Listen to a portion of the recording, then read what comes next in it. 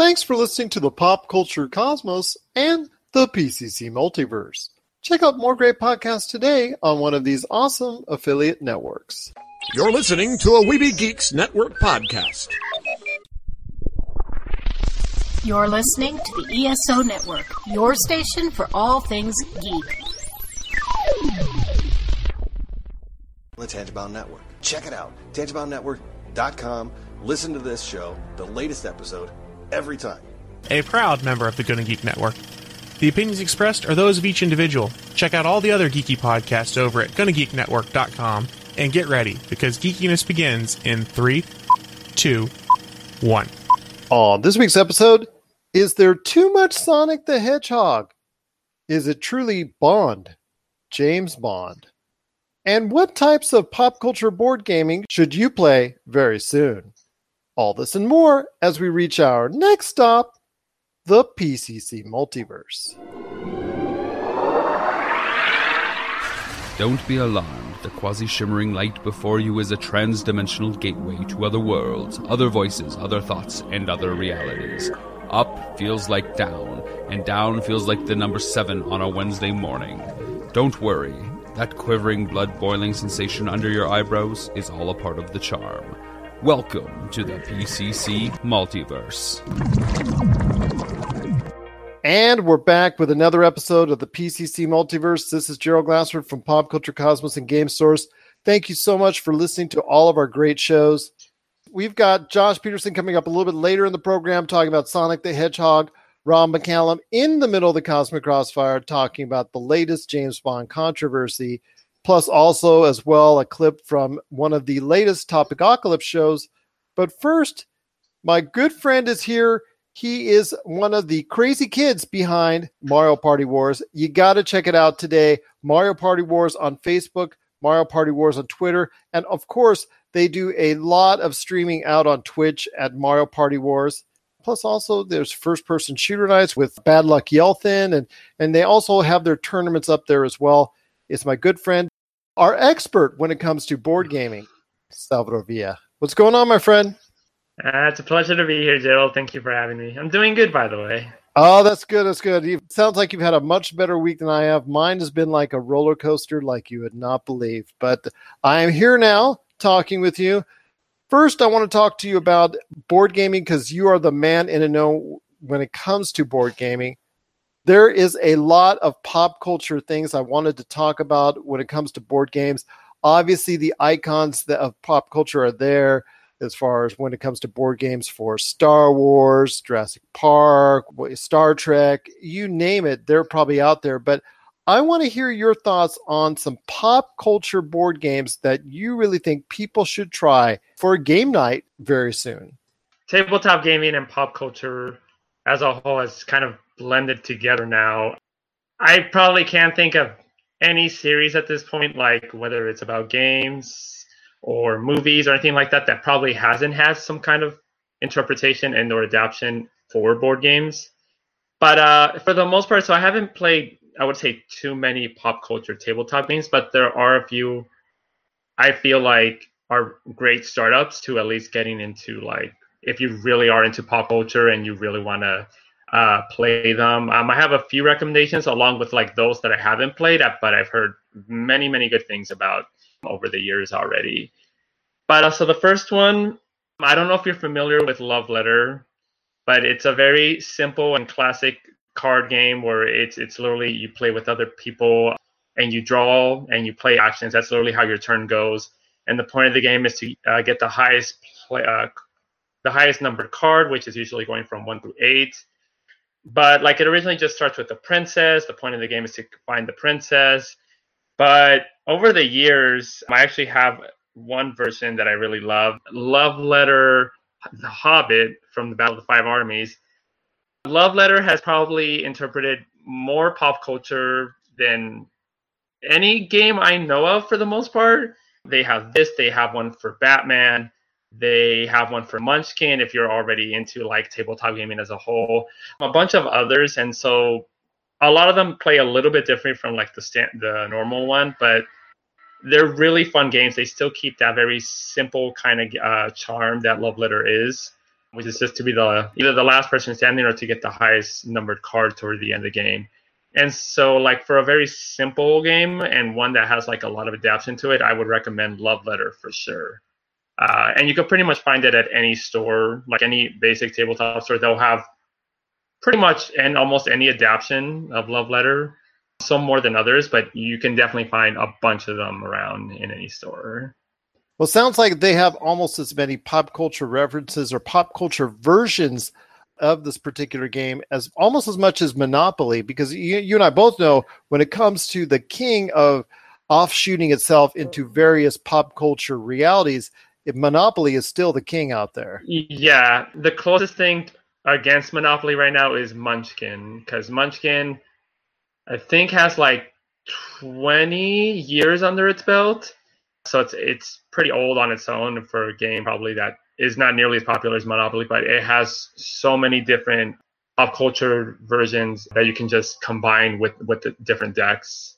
And for those of you who haven't played Munchkin yet, I do recommend that game specifically with a large group of friends. It's a pretty fun game. Now, there are other games out there that I know you've been targeting. I know you've been playing because when you follow Salvador Villa at Mario Party Wars, he is inevitably going to show you that he's somewhere in the city of Las Vegas at some game store playing any number of board games out there. And you just came back recently from the latest national board gaming tournament, the one that was just happened recently, correct? Yeah. So this one was more of a little special, I guess, like regional type of event. I don't know what's going to happen following this because I've heard a few like financial problems that they're facing right now. Even though last year was amazing for like their finals, it was really, really amazing. But we'll see what happens. But yeah, that was a fantastic day. For anyone who hasn't seen Unrivaled, I highly recommend checking them out. Even if there's a little bit of issues going on right now, it's a really great idea what they're doing, and hopefully to see what happens in the future with them. What was some of the games that was recently shown at the Unrivaled tournament? Because these are games that are not only very popular with the strategic hardcore audience, but they obviously have a line of people that could be as well from a casual standpoint as well. Yeah, so essentially for a casual standpoint, I would say one of the most popular games, I would say like it's really popular, is Exploding Kittens. Which is literally, it's a simple card game where you just play against a group of friends. You all have a diffuser, and in the deck, there's like 5 or 6 bombs, and basically the point of the game is to play your cards as different actions and try to be the last one standing before the bombs get you.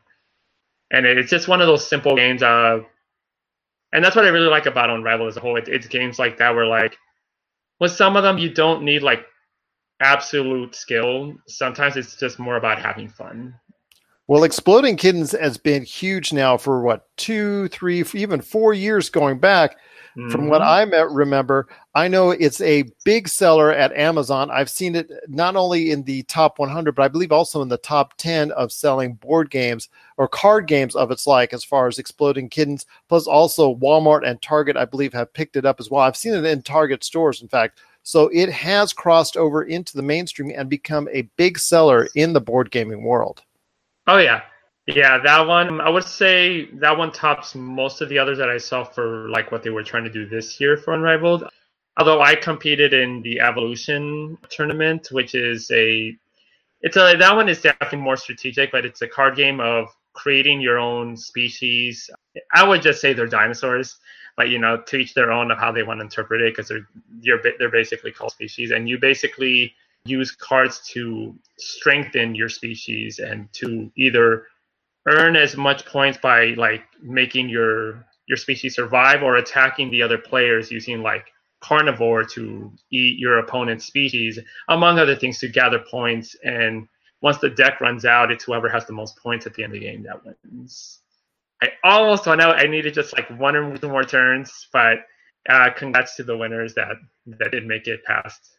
Well, we'll let them slide for this time, but next year I'm sure we'll get them. Now, there obviously are a lot of games out there that, as the summer's closing and getting into the fall and back to school time, but there's still some time to play some great games out there. What are some more recommendations that you have as for board gaming, pop culture related or not, for some really top choices for the rest of this summer. Yeah, well, so I'm going to go into maybe one that's pop culture based. I know the Lovecraft series, so anyone who loves stuff like Cthulhu and the lore behind that, those kind of that kind of literature and stuff. I've played the Arkham series. There's like Arkham Mansion, Mansion of Madness, Arkham Horror, quite a few variations of the different games that can be played for it. But I would recommend the Arkham series, whether it's like Elder Sign, which is like a smaller version of what the others are, or the one I've played personally, Arkham Horror. Not a game I would recommend to a beginner because it's very complex and it like setup takes quite a while to build. And for the most part, the game goes against you. But if you love like Cthulhu, if you love the Lovecraft lore, the Arkham series for sure is a great game. It's a great strategy game, and specifically, it's a co-op game. So it's a great way for you and your close friends to actually get to play and try to seal back the ancient ones that are trying to escape and cause havoc to the world that for whatever reason that they were summoned. So for sure, the Arkham series, I know for anyone who loves strategy games and specifically co-op games, I would recommend those that has like a pop culture feel to it, especially for the Lovecraft lore. I also want to ask you about, in recent times, I've noted on our Pop Culture Cosmos social media outlets that Hasbro, which owns the rights to not only Dungeons and Dragons, but also owns the rights to Magic the Gathering, not only are they talking about doing something later this year or in the future, talking about combining game element between those two major icons of the gaming industry, but also the fact that Dungeons and Dragons, according to the Hasbro CEO, is doing better than ever before. What are your thoughts on all that when it comes to Magic the Gathering, the success of Dungeons and Dragons? And is there anything really that you play that matches or something similar as far as the fantasy world, if they do not want to go exactly and delve into the deeper world of Dungeons and Dragons? So I'm not much of an RPG player, mostly because I don't have time to like create a character and meet up with my friends to like do very, very specific sessions for a campaign. But yeah, for the most part, over the last, I would say a good 5 years, role-playing games has definitely spiked in interest. I would say specifically it's thanks to the tabletop industry and how much it's growing over the years with the amount of developers and publishers that are now entering the market. So many games that are coming out. And so the interest of tabletop gaming as a whole has really brought that back. And yeah, for the most part, Hasbro, Wizard of the Coast, for Magic the Gathering, they've all been like trying to push their games to the market. And thanks to the fact that you have so many other things that's combined with RPG games, like cosplaying is a big thing because people love to cosplay and play role-playing games. You have things like Geek and Sundry that have started like live role-playing games that people can actually watch being streamed. The players actually act out their characters as they're playing their campaign. There's a lot that has evolved over the years, especially for games like role-playing RPGs and things, or miniatures as well, that has really pushed and gotten the interest more for everyone around, especially for those that maybe have never had the chance to play it, and now they get opportunities to do so. In terms of like games I've played that are like almost to RPGs, although I'm not like a huge miniatures fan, I do love certain miniature games, those that aren't like as easily complex. One I've gotten to personally play in the past at MeepleCon is called Fury of Dracula.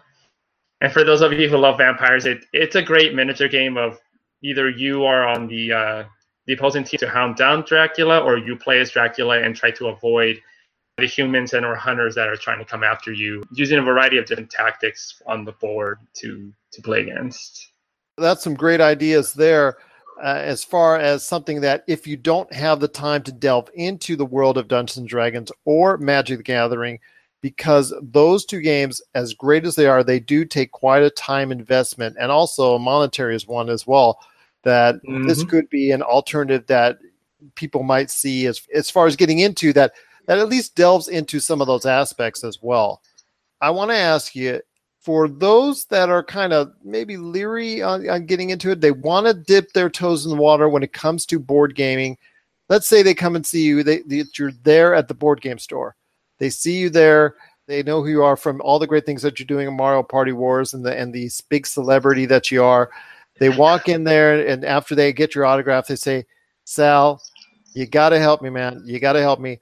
I'm a novice to board gaming. I want you to lead me into the right direction. Your choice for, I guess, starting board gamers, as far as what would be a great place to start for people just getting into the board gaming scene. So I would have a variety of different ones, depending on, like, I would ask them first, like, what kind of games you think you'd be into, like short games, long games. It would depend. But games like Munchkin, for a little bit longer sessions, I would definitely recommend, especially with a group. Love Letter, which I recommended earlier, for a very, very simple game, one that people can just pick up on in like 5 minutes, and they get to play and see the kind of interactivity and experience that tabletop gaming can offer. Exploding Kids is definitely another great recommendation for sure for someone who's just starting off. I would also say Settlers of Catan, although that one is a little more complex. If they're into more strategy rather than like simplistic, for sure it's a great game I would recommend as well. And then for anyone who's like more about just literally trying to mess with their friends or trying to get relaxed into meeting new people, games like Apples to Apples, Cards Against Humanity, those kind of social card games that are just all about getting to meet new people would be another must for sure for those that are first starting off.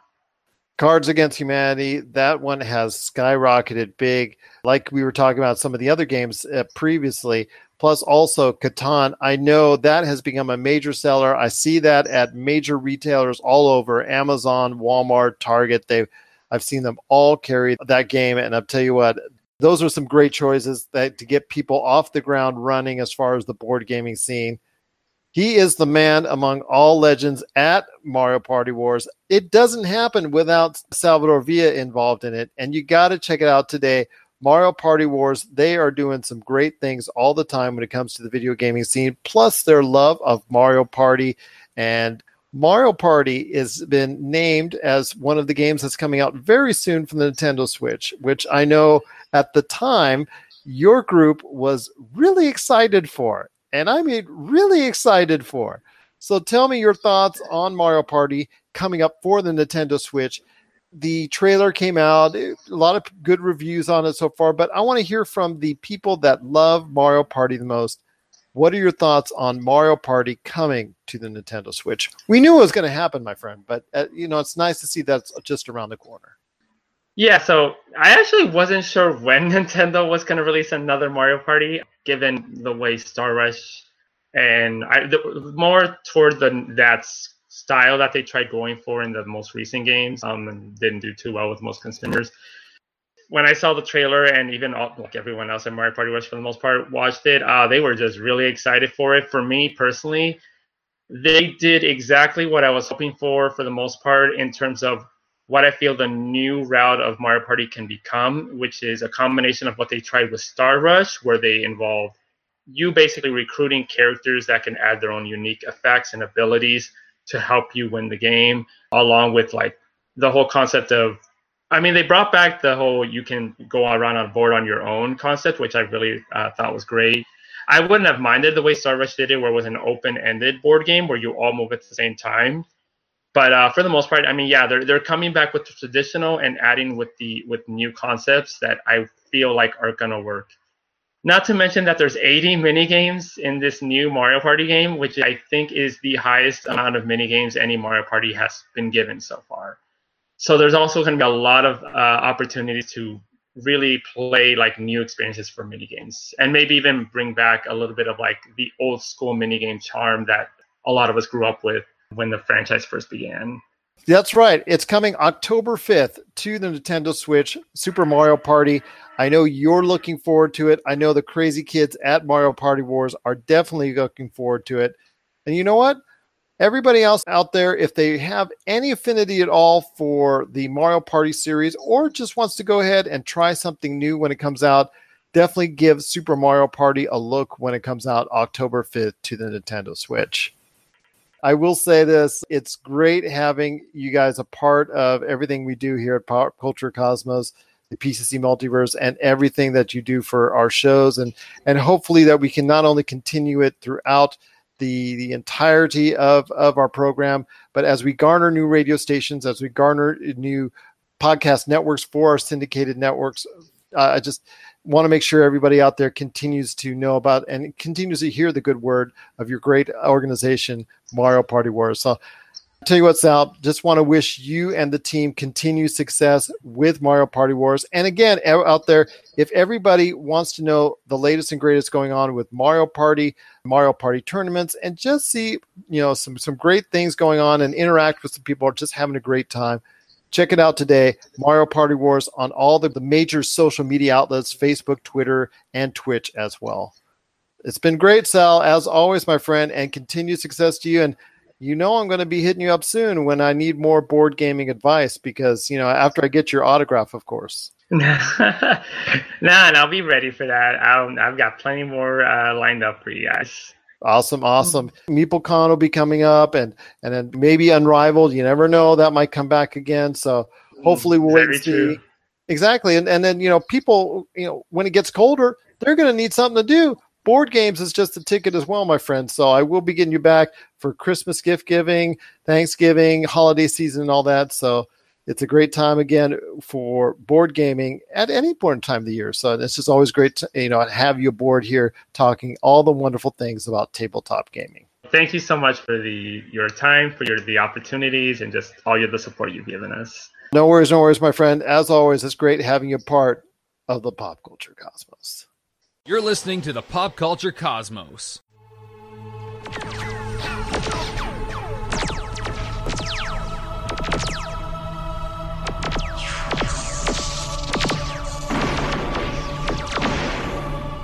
And we're back with another episode of the Cosmic Crossfire.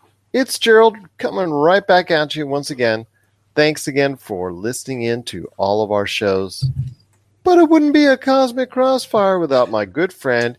He is the man of all tricks when it comes to Rob McCallum Films. You got to check out everything that he's doing, and he's doing quite a bit, at robmccallumfilms.com, Rob McCallum Films on Facebook, and Rob McZob on Twitter. He's my good friend. He is the man, the myth, the legend. It's Rob McCallum. But we're here to talk pop culture, and you're the man to talk to, as always, about it. So pray tell, Rob, what's on your mind when it comes to pop culture? There is a class action suit that was against MGM and Fox that had to do with the release of the complete and entire Bond set that came out. So a while ago, there was a class action suit brought against the studio because they released an all-encompassing James Bond collection. And one woman in particular said this doesn't include all films because it didn't include the David Niven Casino Royale from the 60s and Never Say Never Again, the Sean Connery Thunderball retelling that went head-to-head against Octopussy in the Summer of Bond, which featured Roger Moore. Now, these aren't official franchise canon films, but they are James Bond stories. And the judge who released a 45-page document said that, there's a lot of different ways that it can go, and it ended up being settled outside of court. And MGM and Fox are basically going to provide almost $9 million in Bond films to end the class action suit. These are digital rewards, though. So it's not like they're printing these discs that go part of this Blu-ray set that was released. They're going to give digital codes to the people that want to have them as part of their collection. And the settlement also ensures that future packaging of the set will describe the contents of the set, so that it's clear that any collection does not include these non-franchise movies in any way. What do you think of this lawsuit to begin with? Does it have merit? Are these people being overzealous in what they want, or is it legit? And do you think MGM and Fox agreeing to give digital versions of these is enough? Well, it leads to a larger question. Do you consider, as a general consumer, what is canon in the Bond pantheon? I mean, you are a Bond aficionado. I've enjoyed the Bond films. I've seen all of them except for the David Niven. And also, wasn't there one with Woody Allen as well, or am I mistaken? He's in that one as well. Okay, so I ask you, man, what are your thoughts on it first? I'll elaborate right after that. For Bond, it's never really been about canon, right? I mean, the fact that they rebooted everything with Casino Royale and rewrote what canon was, it's not about accuracy of character or adventure. The stories aren't told in a linear order in any way, maybe from the Daniel Craig stuff on, because they're building upon the previous chapter of that Bond. Maybe to a lesser extent with Roger Moore, some of the relationships he has with Goodnight, Barbara Brock, and The Spy Who Loved Me, and then how she comes back. And I think A View to a Kill, there's a little play based on their relationship in the previous films. And with Jaws and some of the other smaller characters, there's a callback. But by and large, these are standalone chapters that can be played in any order, and it's Bond kind of doing his thing. So you could watch Dr. No later, or From Russia with Love later, and even if you look at the George Lazenby on Her Majesty's Secret Service, that's another standalone Bond film that doesn't have anything, but it's part of the canon. It was official release from the franchise owners. So it's not a question of canon, it's a question of character and where it fits in. So because it is James Bond legitimately and legally, I think they're part of the set. I think because they have the rights to that character, and the set is saying this is every James Bond film, then I think you've got to kind of yield to what your packaging says. I agree with you on that. I think that if you have to go ahead and if they do acknowledge especially I think when it comes down to the Sean Connery film, the David Niven film, I think you definitely have to consider that, even though a lot of people consider the Dr. No, the original Bond. I think David Niven with Casino Royale obviously fits into that narrative. But I think what it comes down to is that Sean Connery film that was made, like you said, in alignment with a studio film in Octopussy at that time. I think that's where it comes into line, because obviously it was made as a what kind of, like, say, a unofficial James Bond. I think that's what it was trying to throw it off as. And James Bond, the name is referred to in that movie, if I'm not mistaken. Yeah, he's called James Bond, and where the interesting kind of backstory with that is, it's basically a retelling of Thunderball, because Thunderball was co-written by Ian Fleming and this other gentleman who I forget his name, but that's what basically gave him the rights to remake Thunderball and call it Never Say Never Again. At one point, this person with the rights as well claimed character rights as well to own the James Bond character. That was later kind of thrown out, that he hadn't done enough distinguishing features and character traits, but they did allow him to to hold the rights of Thunderball, the story, and that's what opened the window for him to do his own story again. So that's why Never Say Never Again happened. Okay, because it is an official James Bond adventure. Exactly, even though if Sony may not want to say it. But yeah, if that's the case, then I think you would have to complete the whole narrative on that, including that story and the David Niven story as well. Now, are the digital awards enough for these people that bought an entire Blu-ray set with, 25 discs, and they're just giving 2 digital download codes? I would actually, if I had bought the entire series, and actually I was contemplating at one point, I would actually want the actual physical Blu-ray release as well. Yeah, and I think the only problem with that is that it gets messy, because it's like, okay, I'll send you the 2 Blu-rays, but they're not going to fit in the set, because that set is manufactured to have all the discs and display in a certain way. You can't insert another page. Where you're going to stick something to the back and to the end. Like, how do you make that work so that it's part of the set? I think the thing that you do is you get people to send their set in, and you produce another set that has all the discs, and it becomes exclusive to the people that are part of the class action only. Or you also do that alongside with a re-release, including those 2 actually for new consumers, and because they've already stopped production on that original set, correct? I don't know, to be honest. I don't know. I don't know where it sits. Well, that should have been part of the legal proceedings, and that should have been part of the settlement, that they stop production on it and go ahead and try and create a new one if they want to go ahead and delve into a full box set of the entire Bond collection. It's still available on Amazon for $250, so I'm not sure if it's actually stopped or not. You can never stop the reseller market. This looks like it's a pretty official release, though. So I'll leave you with that to consider. But yeah, I think that would probably be the best bet. But do they want to reissue and re-put it out there? Maybe they could use that to their advantage in marketing, now including unofficial Bond films, Never Say Never Again, and original Casino Royale. and then include some documentaries on how those films fit into it or don't fit into it, and what the role is, and like turn it into like a marketing plus. All in all, I think we're both on the right track there, where for once that they're part of the Bond series, and people should have probably got more than just a digital code, which actually doesn't cost the company anything. It's just a possible paper loss on the digital reward. Exactly. It's just all bonus material for them, and maybe just paying out some residuals, which at this point probably is not a whole lot. Rob, as always, my friend, it's great talking to you. All kidding aside, truly appreciate the time you take for us right here at the Pop Culture Cosmos and, of course, the Cosmic Crossfire.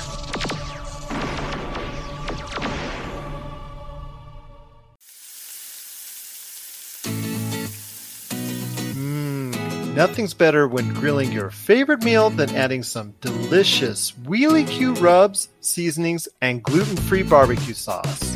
Made with the finest ingredients, Wheelie Q products pack a ton of flavor to your meals, whether it's ribs, chicken, steak, hamburgers, fries, or vegetables.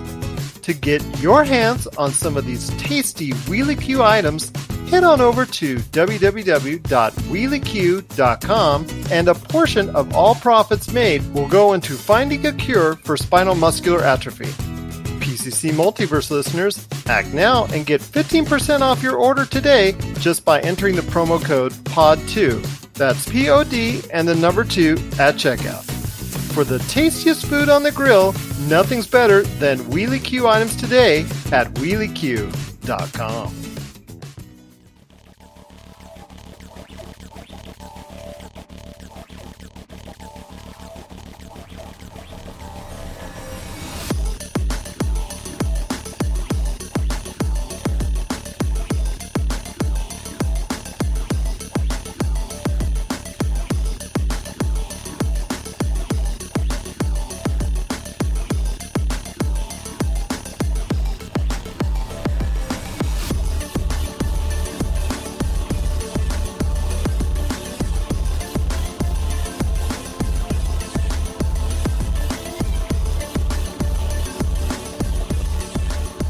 Hey everybody, welcome back. This is Gerald Glassford from Pop Culture Cosmos and Game Source, and I'm here with my good friend. He is also from Pop Culture Cosmos and Game Source, but also Humanica Media as well. It's my good friend. It's Josh Peterson. It's alive, man. It's alive. Correct. We plugged some jumper cables into it, rigged a shoddy electrical thing to the ceiling, waiting for some lightning and thunder to come down, and boom, Game Source is back. Just stay tuned for the chasing of the monster to the windmill, which will be on next week's episode. Josh, I want to talk to you about all the love that's continued to be given to Sonic the Hedgehog. More Sonic the Hedgehog is being announced. Not only is Sonic the Hedgehog coming to a comic book store near you with a new comic book series, not only is it coming to theaters in the not too distant future with a movie already, Jim Carrey is already being attached as Dr. Robotnik, but also more revised versions of the original game series. They're coming to a new platform in the Nintendo Switch. With all this love out there that seemingly is apparent for Sonic the Hedgehog, I ask you, my friend, is there enough love out there to support it, or is it just a continual line, as we've seen over the years, of Sega just bleeding this Sonic the Hedgehog dry? I think it could go any number of ways, because right now Sonic is at a point where people are digging the nostalgia. You remember how stoked they were when Sega got up at their conference earlier this year and announced that there would be a Sega Mini coming out. They didn't make any announcements about North America, but Sonic Mania sold relatively well.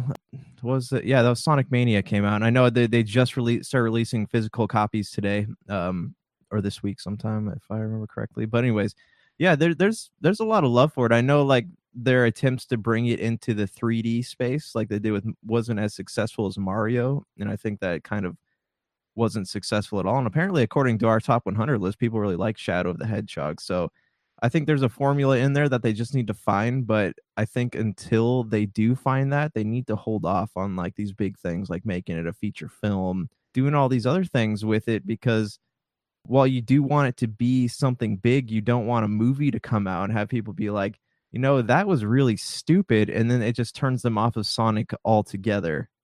Where are you standing on this? I have never been a big fan of the game series. I thought it was all right back in the 90s, but 20 some odd years later, man, I'm still seeing versions and iterations of Sonic still come out. I've had my fill. a long time ago. And I understand these entertaining new audiences now. I know my daughters love every now and then to play a Sonic game and get involved in that. But to me, it's just like, I think, he belongs in a time way back when Sonic the Hedgehog was a creative platformer and was something different. But now a lot of things have been done in that type of realm that we've seen other games do better than anything that's been done in the Sonic series. There's only so much now that Sonic can do that can be different, that I think will keep audiences interested in the product. And making a movie is not one of them. Revising a comic book series is not one of them. Maybe just concentrating fully on revising the old versions and putting them out, like I said, on new platforms such as Nintendo Switch, and focusing more on the mobile versions so that they're always ready with newer and newer versions of Sonic on your phone or your tablet. That might be where they should keep their focus on and rely upon, rather than trying all these other things that, for someone like me who isn't really that much into the Sonic franchise in the first place, makes it even less interesting than before. See, I grew up on Sonic, so I always have a soft spot, and I always hope. That's why I don't want them to make a movie, because I would like to see something. Like, I always imagined it would be fun to play a game where Sonic kind of had, not, I don't want to say open world, but an open type level system, like in Super Mario. You have Mario 64, Mario Odyssey, Mario Sunshine, stuff like that. You just have, it's not linear. You have Sonic and you can run around to places really fast and use super speed to do jumps and stuff, but you're not limited to like a hallway type gameplay as you are in these other Sonic games. Like, you have to use Sonic's abilities to like jump up into places, collect power rings or whatever. Put an environment in there where he can interact with it and maybe talk with some NPCs and stuff. Like, that kind of Sonic would be fun, because that's what allowed Nintendo to successfully bring Mario up into the 3D platformer world, and then have him evolve beyond that. But there's a formula with, Sega's still, they're so stuck in a style of gameplay. Like, they, ever since they joined with Atlas, they've kind of been stuck in that anime type thing. And I just don't think they put a lot of care into some of their older flagship properties. While Sonic does still have the favor of the people, I think it's a foolish move to make a movie out of it, because you don't want to make people sick of Sonic or see him as like a stupid, cheesy cartoon or computer animation movie before you're even able to successfully bring him into the modern era. I agree with you wholeheartedly on that. I just think it's not a wise move to do all this extraneous stuff when it comes to Sonic the Hedgehog, and just focus on the particulars that could or are a safer bet on being a profitable entity and a profitable outcome, as opposed to something like another comic book spin-off or a movie that could be hitting feature films that would probably leave a lot of bad taste in a lot of people's mouths, most likely. Now, it could be good, it could be, but I am not betting the house on it, that's for sure. Sonic Mania, I'm probably going to pick up. I've just got such a huge back catalog of games right now, but I'll pick it up and I want to play it, because I know that was a kind of a newer iteration of Sonic, but still incorporating the old. But I'm hopeful that in the future we won't get something like Sonic. I forget what. Hold on, let me look what the last one is called. Sonic Forces. So I'm hoping we won't get something like Sonic Forces again, but we'll get something successful that will rate well and make people interested in Sonic again. Otherwise, in the same way that they're able to bring Crash Bandicoot back to life. Otherwise, I don't see a future for everyone's favorite hedgehog. Yes, this is true. Rob McCallum Films is back with a vengeance. This year, we're set to release Power of Grayskull, the definitive history of He-Man and the Masters of the Universe, which chronicles the ultimate 80s billion-dollar franchise, Masters of the Universe. See exclusive interviews and hear untold stories from the people responsible for creating the world of Eternia, a place full of magic and science, and learn about the craft of creating action figures and animation. Power of Grayskull drops this year and is just one of our many projects at Rob McCallum Films.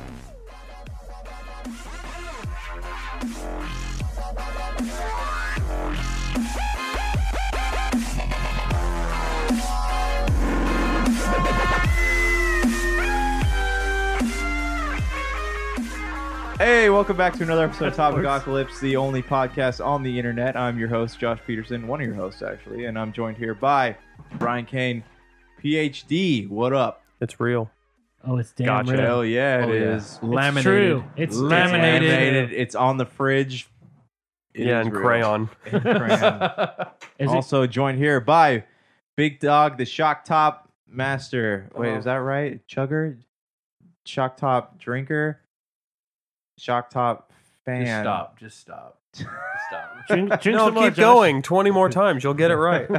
One of these will sound good. Negative Ghost Rider. And I'm We'll cut- also joined here by Denial Nice Guy. What's up, buddy? Sabari. Nightski, what's up, man? Sup, bitches? All right, Denial, you got a topic for us that we're all kind of excited about in the group chat this morning. Tell us about it. All right, so as he takes a picture, but first let me take a selfie. man, why don't you relax? Why don't you chillax?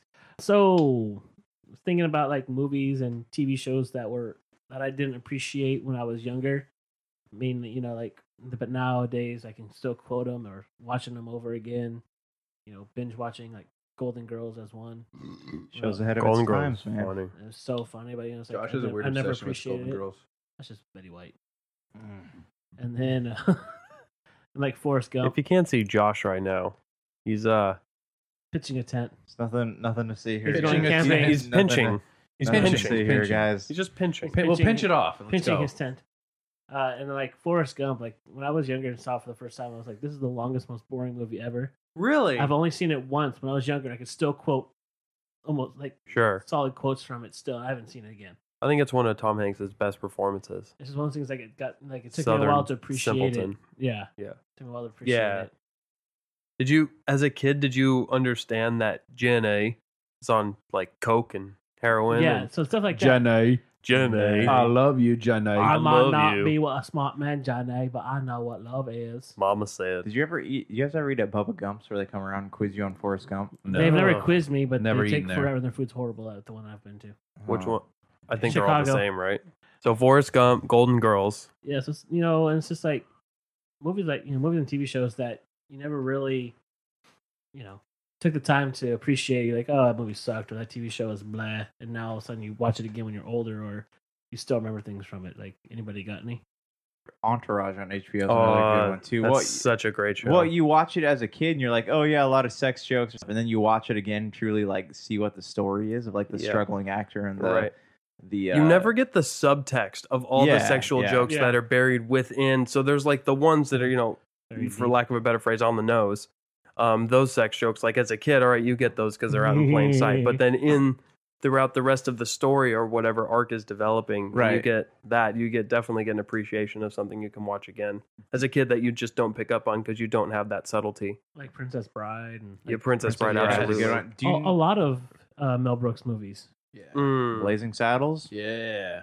That I one, appreciated that Spaceballs. as a kid, though, but I appreciate it as an adult for different reasons now. Right.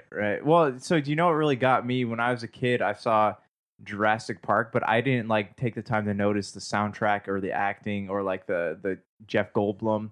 And then I watch it as an adult, as a teenager, and I sit there the first time that they Make up pull your up mind as an adult or teenager. whatever. No, no, 18. Okay, I watched when I was 18, and then I watched it, and they get out of the car and they see the dinosaurs for the first time. You hear John Williams' soundtrack playing in the Mhm. background, and you're like, dang. Okay, yeah, Moving. Yeah. Definitely moving. absolutely, yeah. What about I think we were talking earlier, Big Dog had mentioned, there's even like kids cartoons that you can go to, like SpongeBob. Dude, you can go farther back than you can go. Rugrats was good. Rugrats. Have you seen the Angry Beavers? Angry Beavers was great. Cat Dog. Have you seen like the fan theory behind Rugrats? Oh god, Very tragic. It's so sad. Yeah. Do you read the actual story behind Hey Arnold? No, I read something about that. Yeah. Remember I Doug? can't remember. I do remember Doug. It was a weird thing, and he always did favor the sister. And then later on, Arnold and Helga allegedly got married and all that stuff. Oh, really? Yeah. I don't get that deep into my cartoons, bro. But No, the guy that wrote the cartoon actually said like, "Hey, this is based on real people." Oh. But, like, yeah. What was the first thing you guys watched that made you realize that, oh, these are funny and interesting in a different way? Let me go back and watch some of my old stuff and see if I can find it. Treasure Planet was Really? That was just a one for good me. movie, dude. It's But nothing to make you think watched about, it at that right age where it's like, whoa, I really appreciate these. Maybe I'll appreciate. I appreciated it way later in life, though. The first Mortal Kombat movie. Yeah. Oh, that was like groundbreaking, though. I saw it when I was younger, and then I watched it again. Like, oh my god, it's still standing. You know, That's I one of still those loved movies it. now where I can't watch it because it's so like you watch it on Blu-ray childhood and it's ruined. like you see the claymation and all that. I dust off the VHS player and I played the VHS There you go. copy of it. in true form. Yeah. Yeah. Well, it's like you can't. I don't need Goro with high fidelity. Right, No. right. Well, it's like you can't watch Star Wars on Blu-ray Well, I watched, because you see the strings holding up the TIE fighters. I watched and The stuff. Dark Knight on Blu-ray on like like the best plasma TV you could buy, and I was just like, "You're ruining this movie for me." I can tell whatever. Really? I can tell whatever. I thought Dark Knight was whatever's shot pretty fake, I well. can tell So what's fake with there the model. is such a it's thing just- as too much high def. There's too much high def, bro. I think with the technology, the thing is, it's just like looking at Jurassic Park 2 when there's like CGI was there. It looks really bad, and when you look at it on a high def screen now, it just looks really dated. Right. So you see things even 10 years ago, and it's like, ooh, that's dated. You can tell that was a early late 2000s movie. Rewatch Independence Day. No. Ugh, I hated that movie to Once begin was with. enough, yeah. I didn't like. You know Once what? was enough. Maybe it's because I don't like Will Smith. I didn't like That's Men in probably- Black But either. he does have the Jeff Jeff Goldblum. That's true. Goldblum Jeff is Goldblum's the one man. of my buddies. Literally that- uses the same line in both movies. Must go faster. Must go faster. Of course he does. I went to play poker with Jay Fisher. Yeah. And Oh, that's nice. in his bathroom, he has a shower curtain that has Jeff Goldblum laying sideways on a couch with his shirt undone. Oh, from Jurassic Park. It's the funniest thing I've ever seen. Make you want to get one. doesn't it? Excellent. The first thing I saw that made me want to look back is Shrek. Yeah. Because Shrek came out right around the time, like the early 2000s, where you were just starting to, as a kid, you're like 12, 13, or I was, starting to get more adult jokes, and your humor was getting more beyond the, oh, haha, you got hit in the face with the pie. Right. Yeah, then You know, now- and you're starting to nowadays- listening to the dialogue. Or you look back on it, you look at all the digs that Disney threw out it. Uh-huh. But you didn't really, like, you saw, like, okay, yeah, it's like castle, it's like Magic Kingdom. But then you start looking at the little intricacies through there. Mm-hmm. And there's even a fan fiction about, or a fan theory about the Little Donkey. Mermaid? About Donkey. And Oh, Fiona. Donkey. About Donkey Donkey. being one of the kids from Pinocchio that got off after turning into a donkey Yep. on the island. Oh. It's the only thing crazy about that is that it's DreamWorks and not Disney. Right, but you know what I mean? But like they Yeah, try but and tie it that together idea that to way. tie it Right. together, yeah. Because of some of the comments he makes and stuff like that. Yeah. Yep. It's crazy. People get way into their fan theories. That would be an interesting episode, is to go through some of our favorite fan theories. It's like people who tie all the Disney movies I together. think the first Yeah. Some of them are. the first Pixar's movie where you for got like the adult dialogue. Well, for me was when remember in elementary school watching Austin Powers for the first time. That's a great movie. I rewatched that. Such a good like a movie. month ago. Hilarious. I need to watch that. The again. second one with Heather Graham is my favorite. No, but Liz Hurley though. Yeah, she is stunning. Still. She's so attractive, I don't even want to touch her.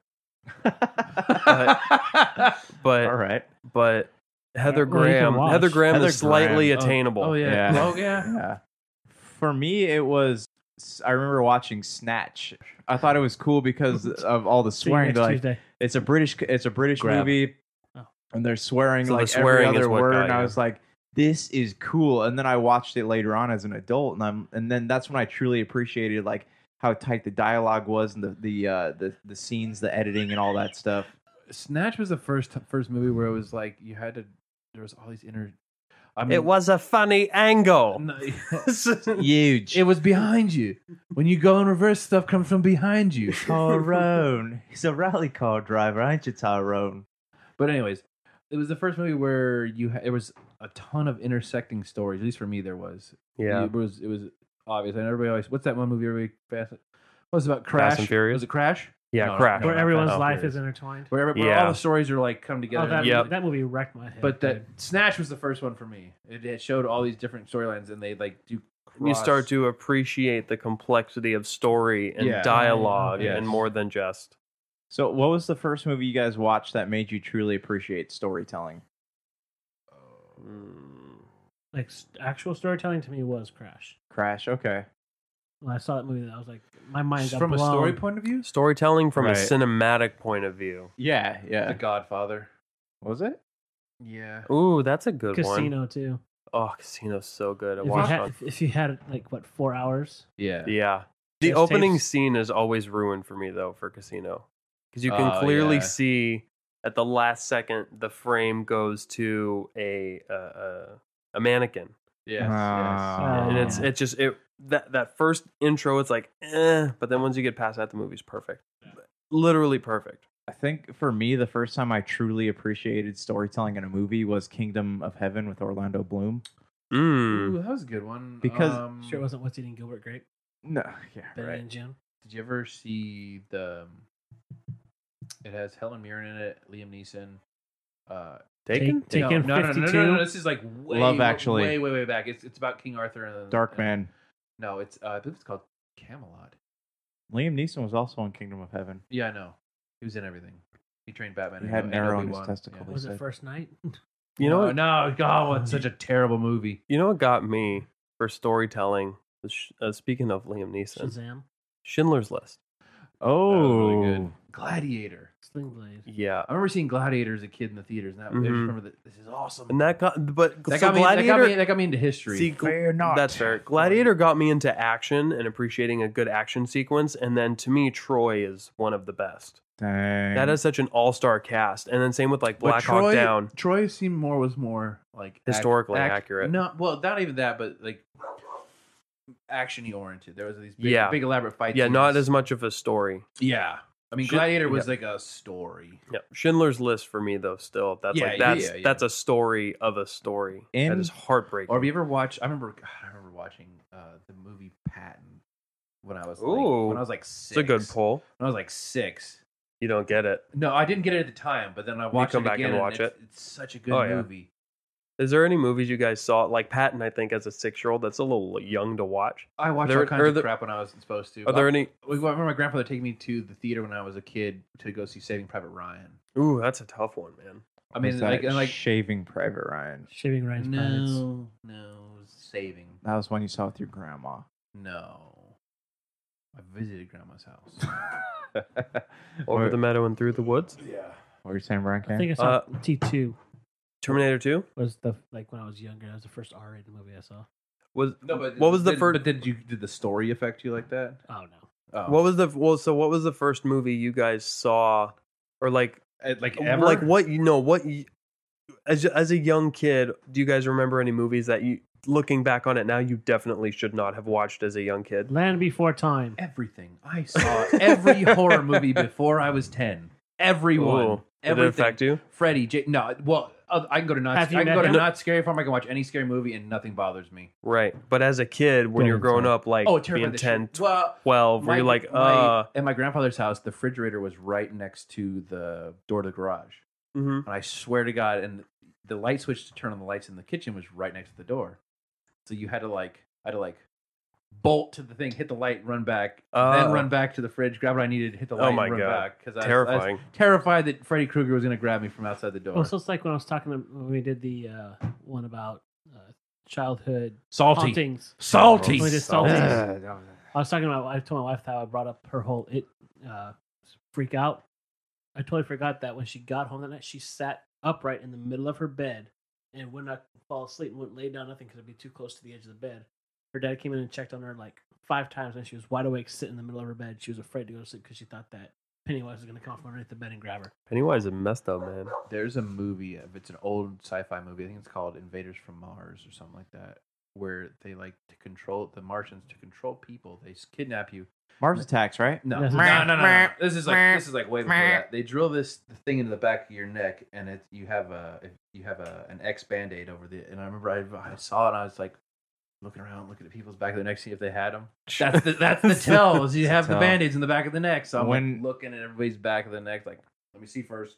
When I was a kid, I watched this black and white horror movie with my grandpa, and it's the first time I'd ever seen, like, what was it? That my mind was open to the concept of someone getting, like, you can take a sharp object and jam it into somebody's, like, flesh. Don't let Psycho? So I think it was Psycho when she gets stabbed in the back in the shower. And so for like I think a couple weeks after that, like I would always walk with my back to the wall because I was terrified of getting stabbed. They do that in prison too, Josh. How many times when you go into the bathroom by yourself do you check behind the shower curtain before you sit down in the toilet? It's like maybe sometimes you might not even notice you do it. Or you're standing in the shower and the Gotcha, bitch. In those situations, what just gets saying me a tower in the bathroom, like no one's coming in here. After Snakes on a Plane, I was afraid to sit on the toilet for a bit. I was always like weary of looking down to make sure, because you do see stories of stuff like that actually happening in like Florida and stuff. Biting your coin purse, that's the worst. Well, it's from freaking Florida. Nobody likes Florida. Did you guys, speaking of snakes, did you guys see in Indonesia over the weekend the lady that got eaten alive by a snake? Second time in the same year. And I didn't realize. How does that happen though? Because snake was 23 feet long. Are they fast though? I mean, They're strong. Couldn't you like yell and get help? It's a constrictor. So what it does is it bites you and constricts to take Haven't you away ever seen your the movie airway. Anaconda. Speaking of movies we didn't Oh, appreciate God. back So in when high it school. so when it squeezes you, it takes all the air out of your lungs, so you can't scream and make a noise. Dang, Can you imagine just being slowly digested? No. Jeez. Rather not, thanks. And then they see the snake. There's the video, and it's like snake, and it's like all right, big, and it's hardly moving. And then you see in the middle of it a person-sized like lump through its stomach. So the ones that get me are the ones where they eat the alligators, and the alligator wakes up halfway through and he tears the snake, and they both die. Yeah, because it just opened up. Yeah. Jeez. It's terrifying. It's a plague. Does the snake have enough stuff to break down a human body? Yeah, eventually. Yeah. Well, It's gonna take a while. they break down what they can, and then they vomit everything else up. Yeah. But that snake probably, I mean, it's very unlikely that the snake would have survived because it's not moving because it's so full. And so the human, normally what gets you like... They found it. They had it. They took a picture with her inside the snake. Yeah, but the point is it's not moving fast. Oh, yeah. It's not like, oh, I'm going to go hide and... It's kind of like a shark. If it stops moving, it dies. The Great Outdoors? It's the greatest movie What? ever. No. You really have... I have not seen it. Okay, to be fair, I had not seen The Great Outdoors until I met Josh Peterson. And then I watched The Great Outdoors, and I will forever thank Josh Peterson for introducing me to The Great Outdoors. The greatest. I don't know, No, it's actually. on nothing. It's on nothing. I think you can rent it on You probably rent it on YouTube or something like that for $2.99. Did you know that Josh and Justin had never seen Days of Thunder? Oh, that's such a... I watched that a few weeks ago. I've seen it now. Because I showed it to you. as a dude playing in...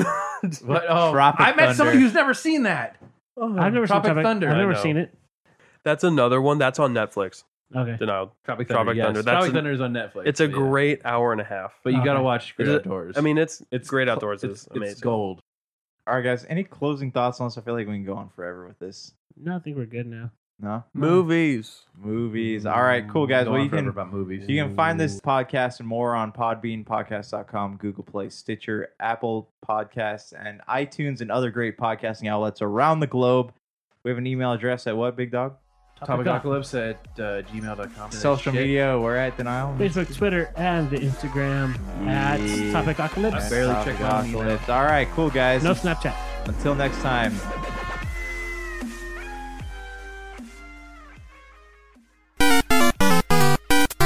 If you're tired of sifting through flea markets for rare and unique games, we can help. Retro City Games in Henderson, Nevada, only 5 minutes from the Las Vegas Strip, has all your favorite gaming staples, classics, and a wide selection of rare games with new stuff always appearing on our shelves.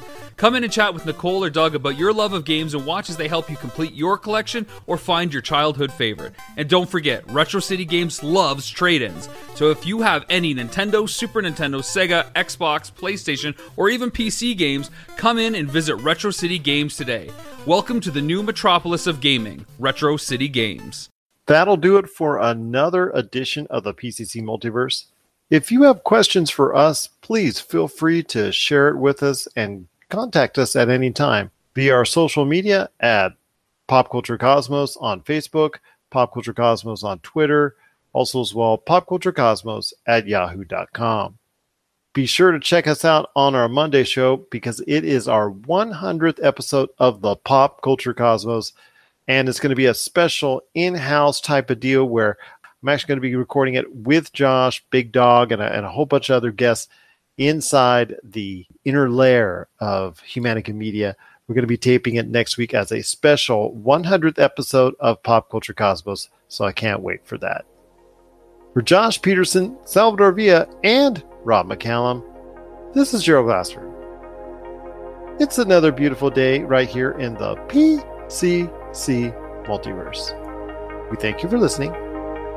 And here's hoping you have yourself a great day.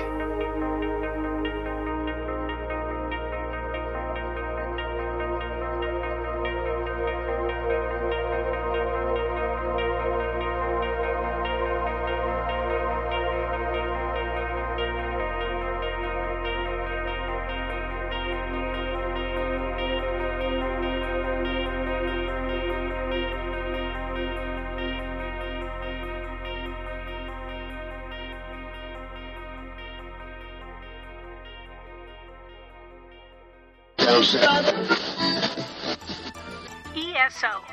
7 years of keeping it really geeky.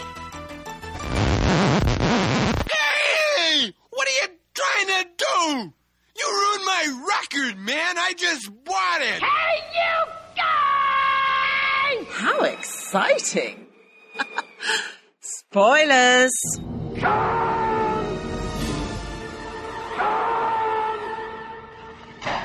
It's 106 miles to Chicago. We got a full tank of gas, half a pack of cigarettes. It's dark, and we're wearing sunglasses. Hit it. Bye, boys. Have fun storming the castle. Think it'll work? It would take a miracle. Goodbye. The Earth Station One podcast. It's time to let your inner geek out to play. You can find them at www.earthstation1.com or up on iTunes, Stitcher Radio, or wherever fine podcasts are found. Peace, and we're done. You're listening to a Weeby Geeks Network podcast.